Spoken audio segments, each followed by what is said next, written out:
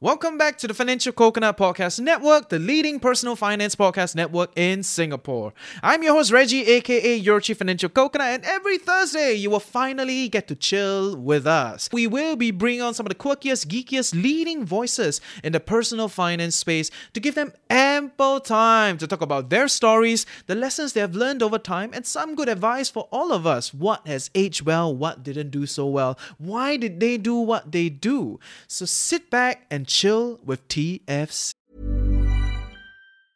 Mom deserves the best, and there's no better place to shop for Mother's Day than Whole Foods Market. They're your destination for unbeatable savings, from premium gifts to show-stopping flowers and irresistible desserts. Start by saving 33% with Prime on all body care and candles. Then get a 15-stem bunch of tulips for just $9.99 each with Prime. Round out Mom's menu with festive rosé, irresistible berry chantilly cake, and more special treats. Come celebrate Mother's Day at Whole Foods Market.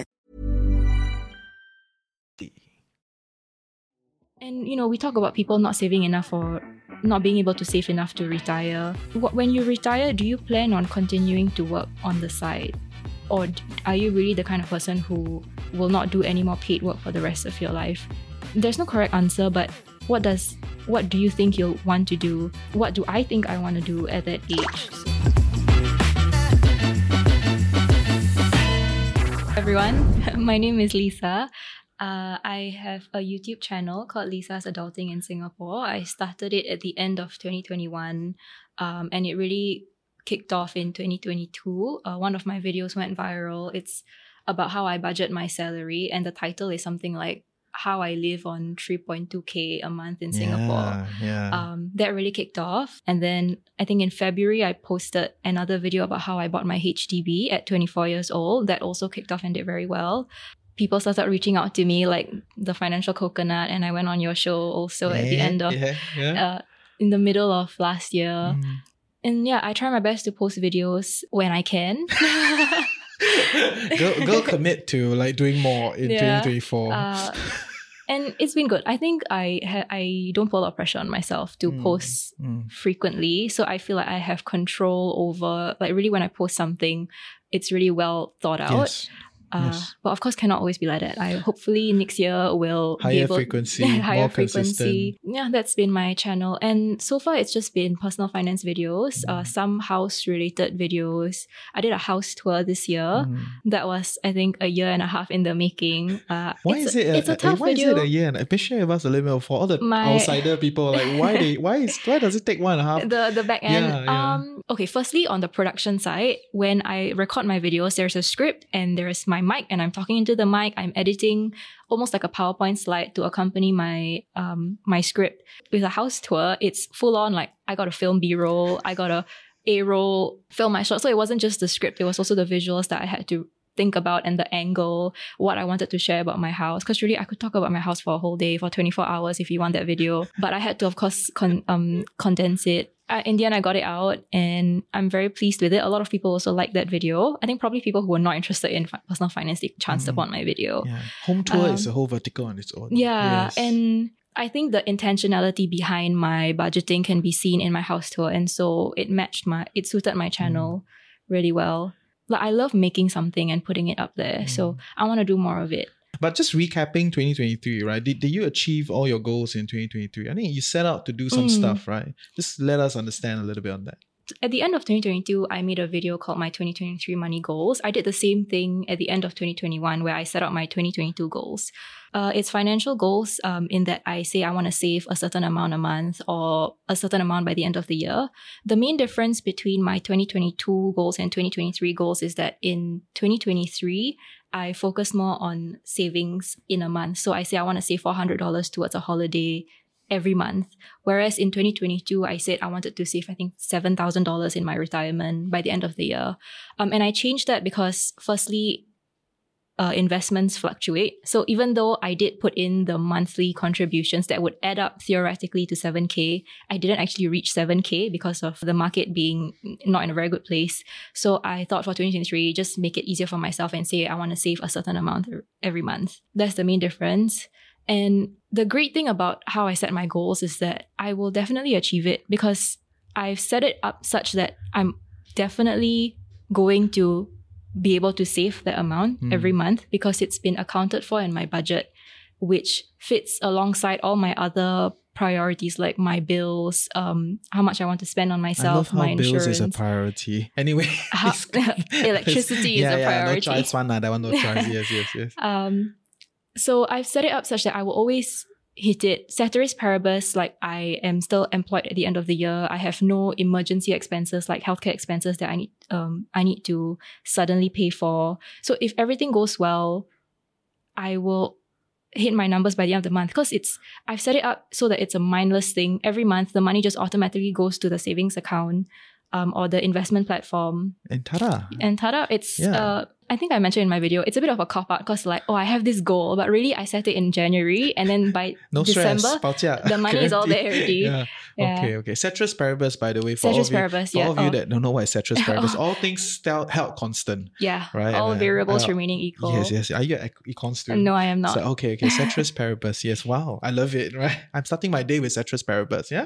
Yeah. Okay. Fair. So, but then maybe a push on that question, right? In other words, you are not trying to do stretch goals. You're not trying to like stretch it a little bit. You know what I mean? Like some people when they set goals, right? There's the crazy goals that will never achieve. I don't even know why people set those goals. It's like they set up to fail, right? And then there's the other school of thought, which is you want to set a goal that is a little bit stretched, right? I mean, you're not going to get it easily because where you are at, right? It's like you guarantee almost you get it, right? You set it up for it and you're definitely going to get it. So like, what is your take on stretching it a little bit? Yes, I've heard of that. I think there's also they say 10% beyond your limit is a good place, so that it's challenging enough that you can push yourself, but not so challenging that you want to give up. You just flop, So when I choose the number, like say I want to save $400 for my holiday fund, and I put it in my budget and everything, I take a step back and I look at my overall budget and I think, could I maybe spend less on my personal shopping, like fun spending, to maybe push my holiday fund by $50 more? There is never a perfect situation where I can spend as much as I want and also invest and save as much as I want. So I do have to negotiate with other aspects in my life. Like say if I really only budget $500 on recreational spending, and recreational includes things like if I want to go for classes or gyms or socialize more with my friends, I'm really testing myself on how much I can do in that month if I'm going to prioritize my other goals. The testing the limits is there in that I'm negotiating other aspects of my life in order to meet my financial goals. My financial goals are not my number one priority in my life. I do try to make my life as balanced as possible, whether like it's taking care of my health or taking care of my relationships with my friends and my family. So there is that. In 2022, I did I say I want to save 7,000, but I was thinking on a monthly basis, I can really only save enough to get 6,000, 6.5. And then I tell myself, I have $500 more, push to 7K, that kind of thing. But I think being honest with yourself about what you realistically can achieve is key to meeting those goals. Because why set yourself up to fail in a way, like to not meet your goals? That's so, it would be so demoralizing to me if I'm like, I want to save 20K by the end of the year. With what point? Objectively, it's not possible. Yeah. Right? And then why you set it up to fail, right? And it makes you feel good at the end of the year when you see the numbers at the end, but you already set it up for yourself in this way. You are setting up the runway for you to win, again, all things being equal by the end of the year. Nice. I like that thought, right? Essentially, choosing the goal itself and setting the numbers in itself is already the key metrics for success to begin with, right? And that's a big part of goal setting and budgeting and all that jazz, right? And you also did the whole year of like no buy, low buy thing, right? And I know that every other video somehow got buy something. So how has that journey been? No buy, low buy, and how has it changed your view? In 2022, I embarked on this low buy project. I talked about it in the previous podcast. It's a variation of the no buy, and the no buy year is just, as it sounds, essentially a year where you don't buy anything, but it's not so like you don't spend anything. It depends on, you can choose the category that you want to impose a no buy on. And the low buy is just a variation, basically where I restrict how much I spend in that category rather than just blanket ban, no purchasing anything at all from this category. And when I started the low buy in 2022, I wanted to make that project public and share how I've managed the low buy every month. I started with for the first 6 months, I made videos tracking my progress. It got too tiring to keep making videos every month just on that low buy, so I moved to a blog post. And for the whole of 2023, I continued with the blog post where I summarized my monthly spending and how it aligned with my budget or something like that. But in 2022, the low buy, when I started, it was more than financial considerations. When I imposed a $50 fun spending restriction on myself, it was more than just wanting to save money. When I started the low buy project in 2022, my motivations were also mental, right? It was to get a better handle on my spending behavior, spending patterns, the way I was thinking about buying things. So the motivation, I would say, I would tell people it's more than financial. However, there was a really strong financial incentive also. Yeah, because at the end, you're going to have this extra... Not so much that, but more like financial necessity. Because in 2022, I was in no place to be responsibly holding on to that kind of spending behaviors. So the context is in 2022, I had been only staying in my place for about 10 months. I was still building my emergency savings. My salary was $3,200 at that point. So I didn't have any side hustle money by then. So it was the necessity of needing to manage my fun spending helped to fortify my commitment and discipline to the low buy project. But of course, the mental and emotional benefits that I got from the project were very valuable. And aside from saving money and being able to hit my goals, I also refined my ability to value items. Like I know intrinsically to me what an item's value is to me. And so it wasn't like some great realization, oh, I don't need things in this life, or like I've been thinking about shopping wrong all this time. It was more a slow refinement of that ability to understand something's value to me, like on a personal level. And so it is that lesson that I carried over to 2023. I did stop the low buy in 2022. So in 2022, I had the $50 budget on myself, for myself every month. In 2023, I didn't have that budget anymore. I had a loose budget of effectively $300, but I told myself that I'll only spend $100 every month. I call it my sinking fund. So a sinking fund of $100 every month to spend on whatever I want. And then I put aside $200 also in a sinking fund, but something that I didn't want to spend in that month. I said like I would accumulate this, oh my gosh, nerdy, what I call the medium-term sinking fund. If you watch my video, this would all make sense. Yes. Please watch the videos. Yes. My medium-term sinking fund. And this is to account for unexpected big-ticket expenses that are not emergencies, not like healthcare or anything. But more so like if I needed a new mattress or if I needed a new phone, I would have that money put aside. Or like during Black Friday sales when you want to stock up on stuff and I would have exceeded my $100. I would have come from the medium-term sinking fund. But effectively, I had about $300 to spend a month. And that's 6 times as much money as I had last year. So it was a different set of challenges that I faced compared to 2022. But I was able to bring over the lessons that I learned from 2022. But I would say in 2023, my 2 biggest challenges were firstly, like the thought of how, like having to struggle every month with the thought of how to best optimize my $100. Because $100 is a lot of money, but it's also not a lot. It's not that much money. You can either spend it in one go, or you can take like the whole month thinking about how to best spend that $100. And which is also related to the second challenge of how to stop seeking out things to buy. Because when you're wondering how to best spend your $100, you're looking at all these different places wondering, is this the thing to buy this month or is this the thing to buy this month? I will have to continue to work on this for the next year. 2022, very little money. 2023, suddenly a lot of money. 2024, I'm realizing that I don't want to be thinking about how to spend money anymore. It's not how I want to use my time. And that is what I want to focus on. Less so how much I'm spending every month, but more so how I spend my time. I like that.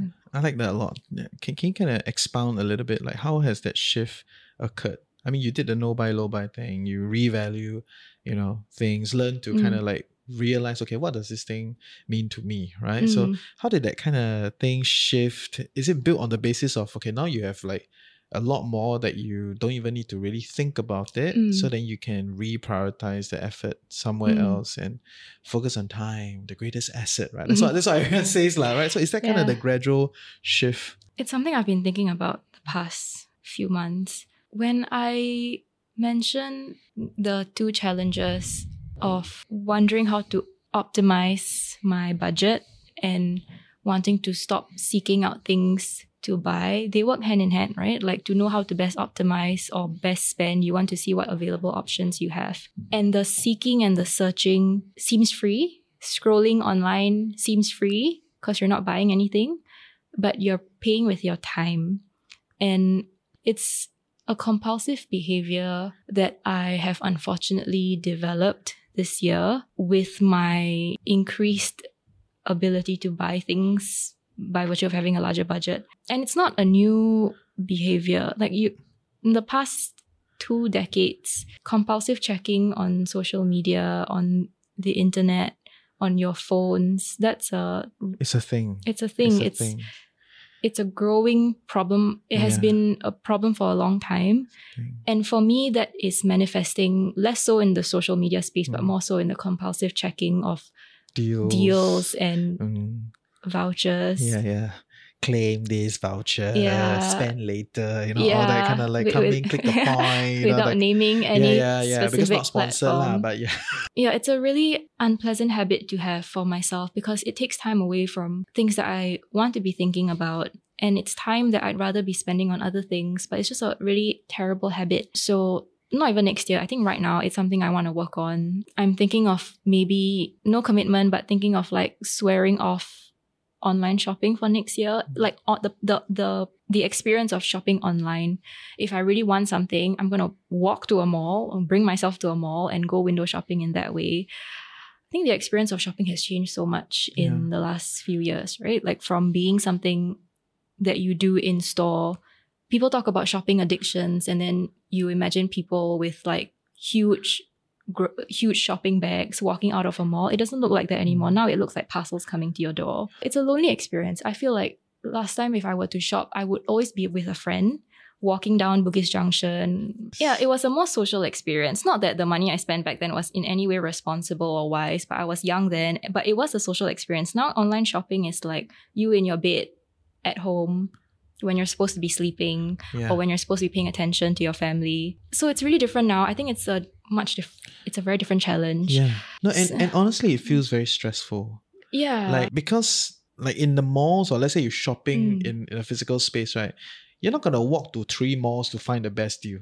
Yes, it's a lot of work, get to the next mall. I mean, yes, the whole street has a lot of malls, but you're not going to go there. But on the app, right? You will go to every single one that sells the same thing, and you compare and say, hey, this one like a bit cheaper. And then after you do that whole thing, right, it's already an hour. Yep. Yeah. And was it worth that $1.50 thing that you wanted to buy? Exactly. You're just saving that 50 cents. It's like, it's crazy. The way that the apps now are designed, right? It's taking lessons right out of the social media platform playbook. You get people compulsively checking by offering them limited deals, flash deals, or vouchers. And you offer them everything they could possibly want, like from groceries to decor to from household necessities to luxuries. You offer everything on the platform so that they wouldn't go to anyone else. I recently finished this book called Digital Minimalism by Cal Newport. And he talks about like new technologies in this world, and he describes it as a lopsided arms race, because every new technology in what he calls the attention economy conglomerate, they are fighting for your attention. Your attention and your eyeballs on their app is ad money for them. Yes. So their incentive is, of course, to get you to stay on their app for as long as possible. And they do this by engineering their platforms in such a way that it's so addictive, it's so compulsive to you. And I saw a lot of that, like not even from social media, but just from my habits of scrolling on these apps and engaging with it in this exact way that they intended for me, like the companies intend for me to. I feel rotten. I don't want to continue engaging, like spending my time in this way anymore. It's not good for my mental health. It's not good for my wallet. But just on that note, right? Recently, I went to Thailand. Right, so I had a short trip in Thailand, and I did like a whole 5-day digital fast, like no phones. I mean, I had my phone for maps, lah, right? But that's as far as it went. And now I've regained a lot more control over, like, I don't need to keep listening to podcasts, although I'm a podcaster. But sometimes you gotta take a break from all this digital shit, right? Like, it's very noisy, right? So I can kind of sit with myself for longer. I can read longer. I have more attention. I can feel more like, I know cheesy like mindfulness, but there's some basis to that, right? And I can feel like I'm getting control. Like previously, I couldn't even go to toilet without my phone. I understand that. I totally relate to that. Eventually it felt like clutches. The word is clutches. That means you cannot live without that thing anymore. Right? But after I do that 5-day fast, right, I said, oh, now I can. It's okay. The phone charging. It's fine, right? I'll still use the washroom, right? And I think that's a process of kind of getting that back. It's amazing. But more importantly, based on what you were just saying, right? Pre-trip, right? Before that trip, you got to book everything, right? I was on a shopping platform, right? Oh my goodness. I'll sit there, I take out my Mac, like full on, like 1 hour. Like, you want to get all the coupon codes to save on the trip that you were already planning. Exactly. But I totally get it. Exactly. You know what's the best thing? At the end, I found out that I just go to the hotel website, I book, that's the cheapest. And the thing is, after all the time, I went to the hotel, I booked, that's the cheapest, and I got the premium one and like atas service, extra things, right? But you know what's the best thing? The best thing was, because I was in and out of the few apps, right? They were all tracking me, right? So after I booked the other hotel, this one of these platform sent me a special code. You get the idea, special code on my next booking, right? And because I was shifting through different hotels in that stay, right, I ended up booking back with that the platform because they gave me an even better rate compared to what they would give, the standard players. And this is the algo doing its work, right? And it's crazy. I was in a little bit of a shock after that. I was like, what the hell? What are you guys doing? Like, all my moves. You have studied enough data sets to know that when someone comes in and out in this pattern, this is what they are thinking, right? And then what do you do if they drop off? Do this. I was like, oh my God, that's so scary. Yeah, it's a lopsided arms race, as Cal Newport puts it. Ooh, okay. Like, how could you possibly compare to all these algorithms who always, there are tentacles around your every internet search, your every online move. But back on the topic of like budgeting, right? Like budgeting for next year, because I think you've kind of gone through this for a few years and you've laid out quite a few evolution and the challenges you're facing, which I love it, right? But going forward, like in the next year, are you going to change your framework, or how is your budgeting framework going to be like for 2024? My budgeting framework throughout the years has evolved, but the methodology has always been the same. It's like you have a cake and you have to figure out how to divide it. So in 2022, I followed the 50-30-20 rule that I read on Seedly. It's where 50% is to your fixed expenses, 30 to savings, 20 to investments, or the other way around. And then in 2023, I found what is it? 40, 20, 10, 20, 10 on self finance. But they are variations of the same thing. Yes.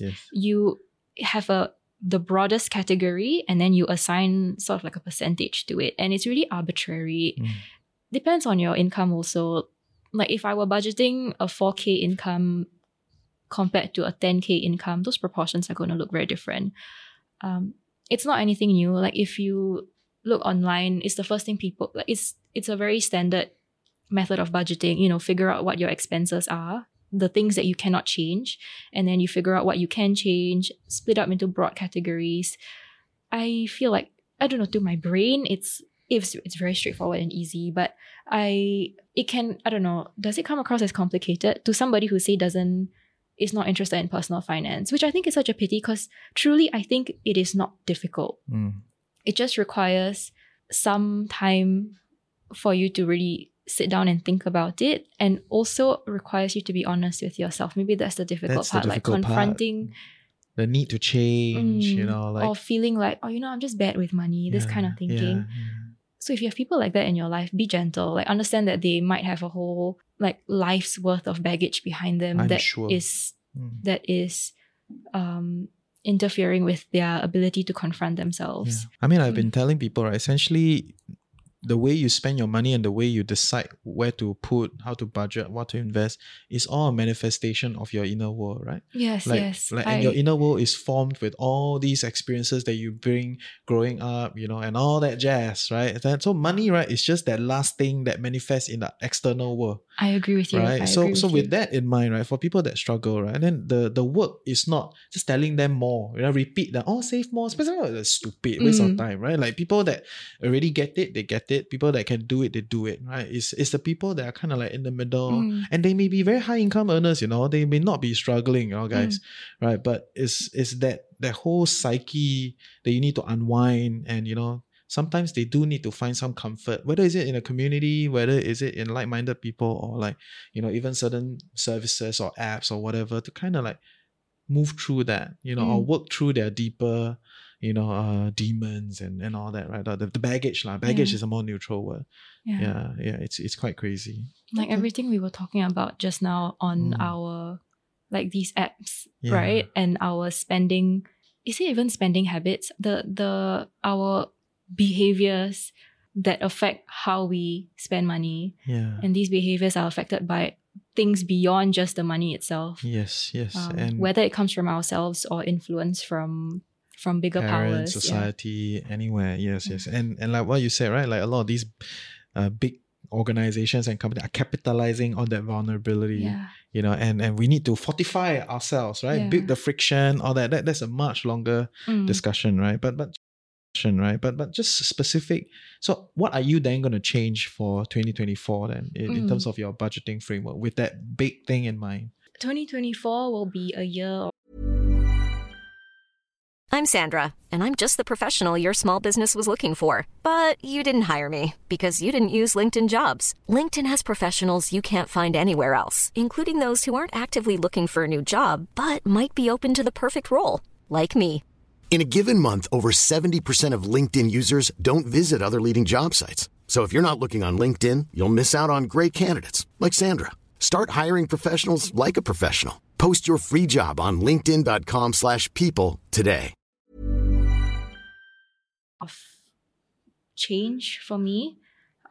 So naturally, my budget will adapt to reflect that change so that I'm still taking care of my future self, but my current self as well. And your budget should always serve you, right? So for next year, I'm still working on it, but I foresee myself having to spend more on fixed expenses, for instance. Like I'll probably be spending more on food next year because I'll be going back to the office most days of the week now compared to my current situation where I'm working from home, and so I can save more on food. I'm also thinking that I might be reducing my contributions to investments. So my long-term goals, those will have to be sacrificed a bit, like just pulling back a bit so that I can put more money towards other things. Like I really want to see how I can, like, what's the threshold, like I don't want to just push my savings. And savings, I mean, can be investments, can be savings for other things,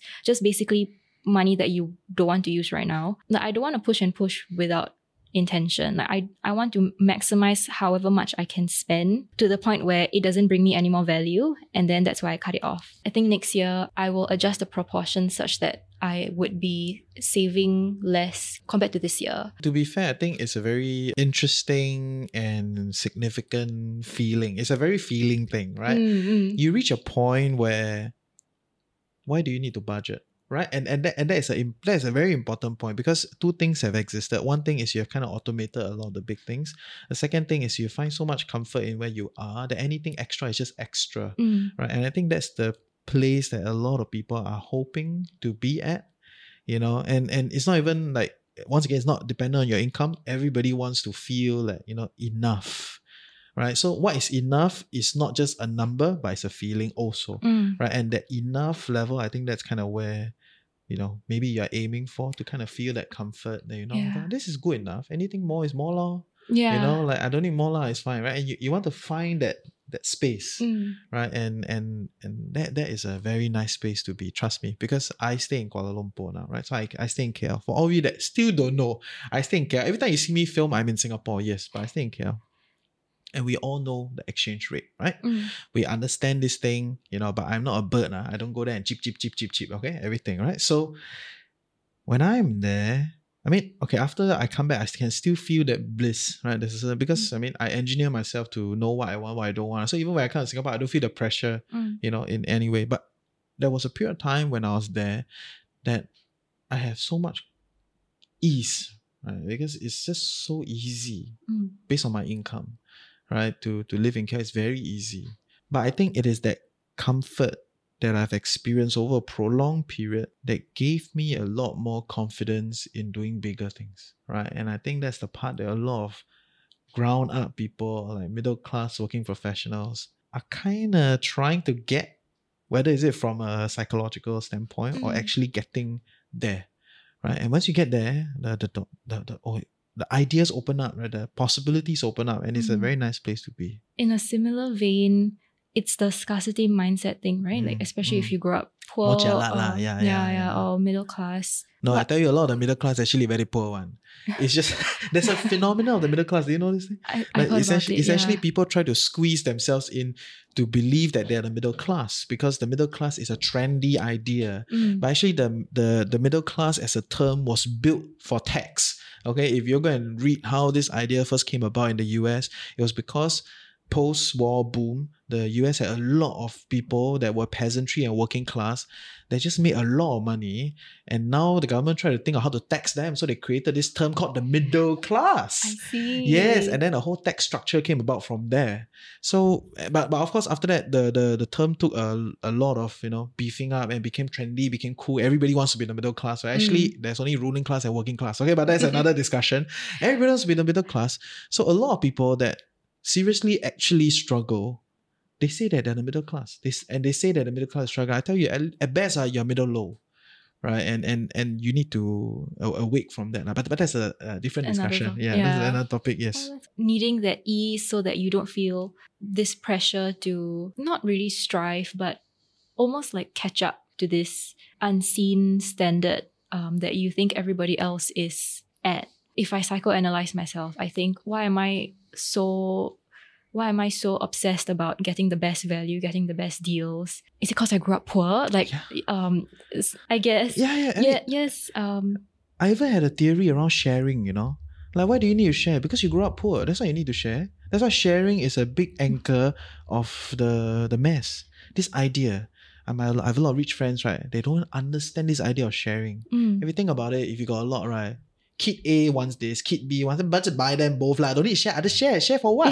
Right? Don't need share. So sharing becomes a very foreign concept to a lot of these rich kids that grew up from a wealthy family. But sharing as an idea is very synonymous with the mess, right? Because a lot of people grew up in a family that, I can only buy one computer, one table, right? 3 of your share, right? This hour you, next hour you, next hour you, right? So it is just part and parcel of coming from the peasantry or the working class, right? Yeah, and it is part and parcel of it. Eventually we get to a place that is a bit more comfortable, and then when we are more comfortable, then we can unwind some of these other things and other baggages that we kind of bring along, and then it will affect the way we look at money, do money, and budget from there, right? So I think it's part and parcel of the journey. So I get it. That is your 2024 thing, right? That you're gonna do, and gonna do more videos, right?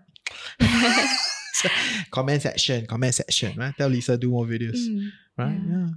Yeah. We talk about personal finance and budgets and Google Sheets and everything, but it's really confronting yourself and what you value. I've learned a lot about myself just from looking at this thing of managing my money every month. Has sparked a lot of thoughts about what I value, what I want to prioritize. Something else that I want to work on in 2024 is also, I want to clarify for myself what exactly retirement looks like or could look like for me. Because right now, I'm just saving a pot of gold. I don't claim to be any sort of personal finance expert. I've never claimed to. And so this is still something that eludes me. I tell my friends, save for your retirement. I preach on my YouTube channel, you should save for long-term goals. But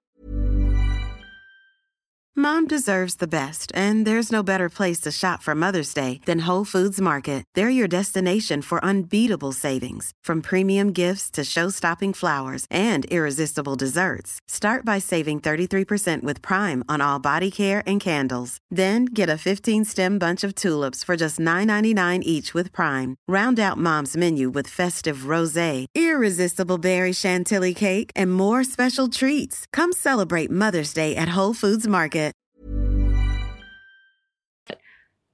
have you thought about what those long-term goals are? Like the thought of me at 65 just saying, I'm done, I'm just gonna live the rest of my life living off what I saved up in my youth. That is so vague. Like, what am I gonna do every day? Do I have hobbies?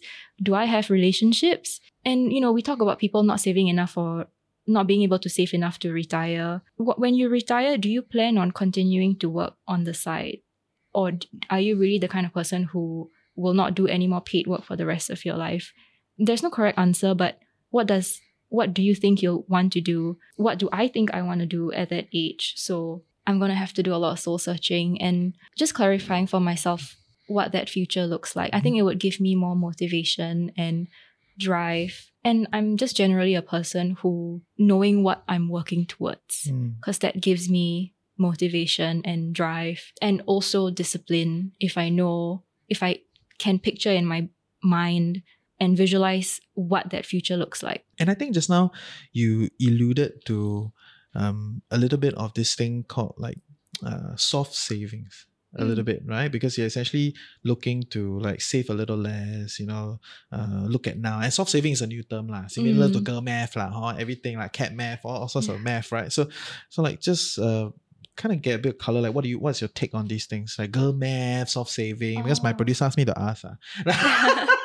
Yeah. There's been a lot of these like new terms, adjective noun trends. Yes, to substantiate. Yeah, like quiet quitting and then quiet firing. Yeah. I see it as a pushback against the hustle culture, the girl boss era of the 2010s, 2014, that time. It seems new, but it's just a reaction to that very, very stressful, very intense period of wanting to push yourself to the limit to be the best, to empower yourself or your community. Hustle culture was a huge thing in the 2010s. Yeah. And it left a lot of people feeling burnt out. Girl boss is the gendered manifestation of that. It's the pendulum swing on the other end. And I like it. I think it's very thoughtful. It forces you to be intentional, right? I think at least you are there's the intention to save and the understanding that there's a necessity, but not at the expense of your life now.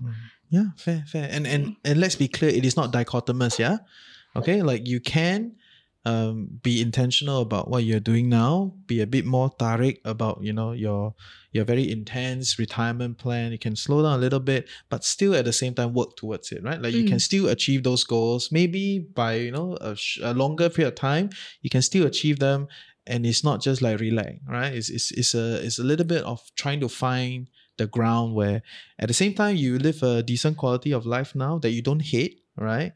At the same time you work towards where you want to go, right? So that is that maybe that soft savings side of things lah. But okay, the internet will take this term in a very different way eventually in 3 years time, right? So as with all internet terms, right? So don't quote us in the future. I see on the internet slow life, gentle productivity. It's like a mesh of the self-care movement with the finance movement.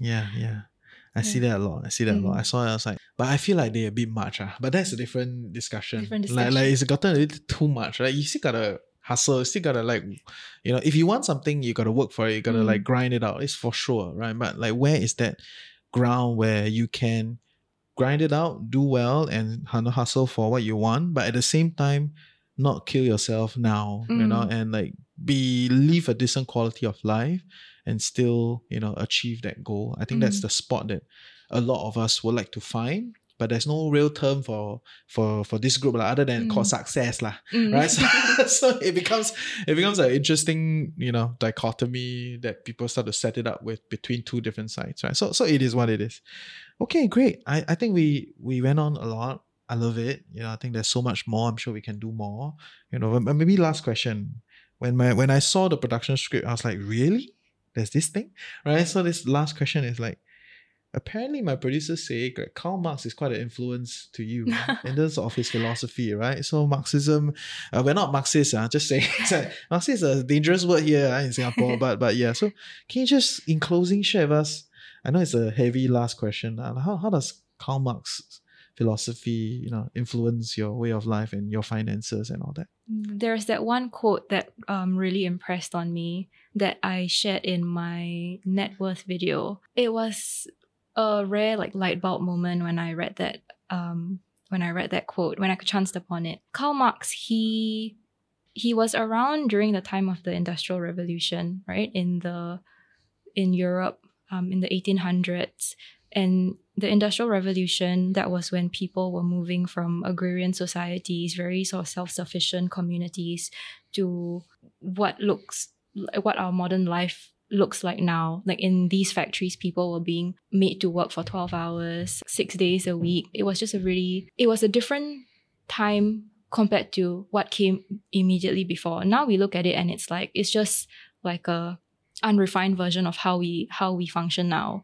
Factories being dirty, labor laws non-existent. But that really shaped how our modern life operates now. And Karl Marx, he saw it for what it was, which was people were being dehumanized as simply units of production, working in these factories, sacrificing their time and their life to make, you would say, the ruling class rich. And so that quote resonates. I find his perspective useful in just grounding me and not thinking about myself in such a dehumanizing, alienating way. Think of myself less as a unit of production and more as a human being. We talked about the hustle culture, and I could always work harder, push myself more. But that also means sacrificing other areas of my life that make me happy, that improves my life in other ways, like my health and my relationships, my purpose and my meaning. It's hard to quantify that. And when you cannot quantify something, it's valued less. It's not in the formula. Yeah, that's right. So, the less you drink, read, go to balls, that's what he says, the less you are. I think as a human being, your goal is to have experiences, to live your life, to take care of yourself and others. And that is my North Star, not what my productive output is at the end of my life. So his perspective is helpful to me in that way, to center myself, to ground myself. Nice. Not saying we are Marxists, okay? But yes, that's a different discussion. Okay. So thank you for your time. Hope to have you on the show again, to talk about the other big things, and all the best for 2024. Thank you. Thank you, Reggie. Nice.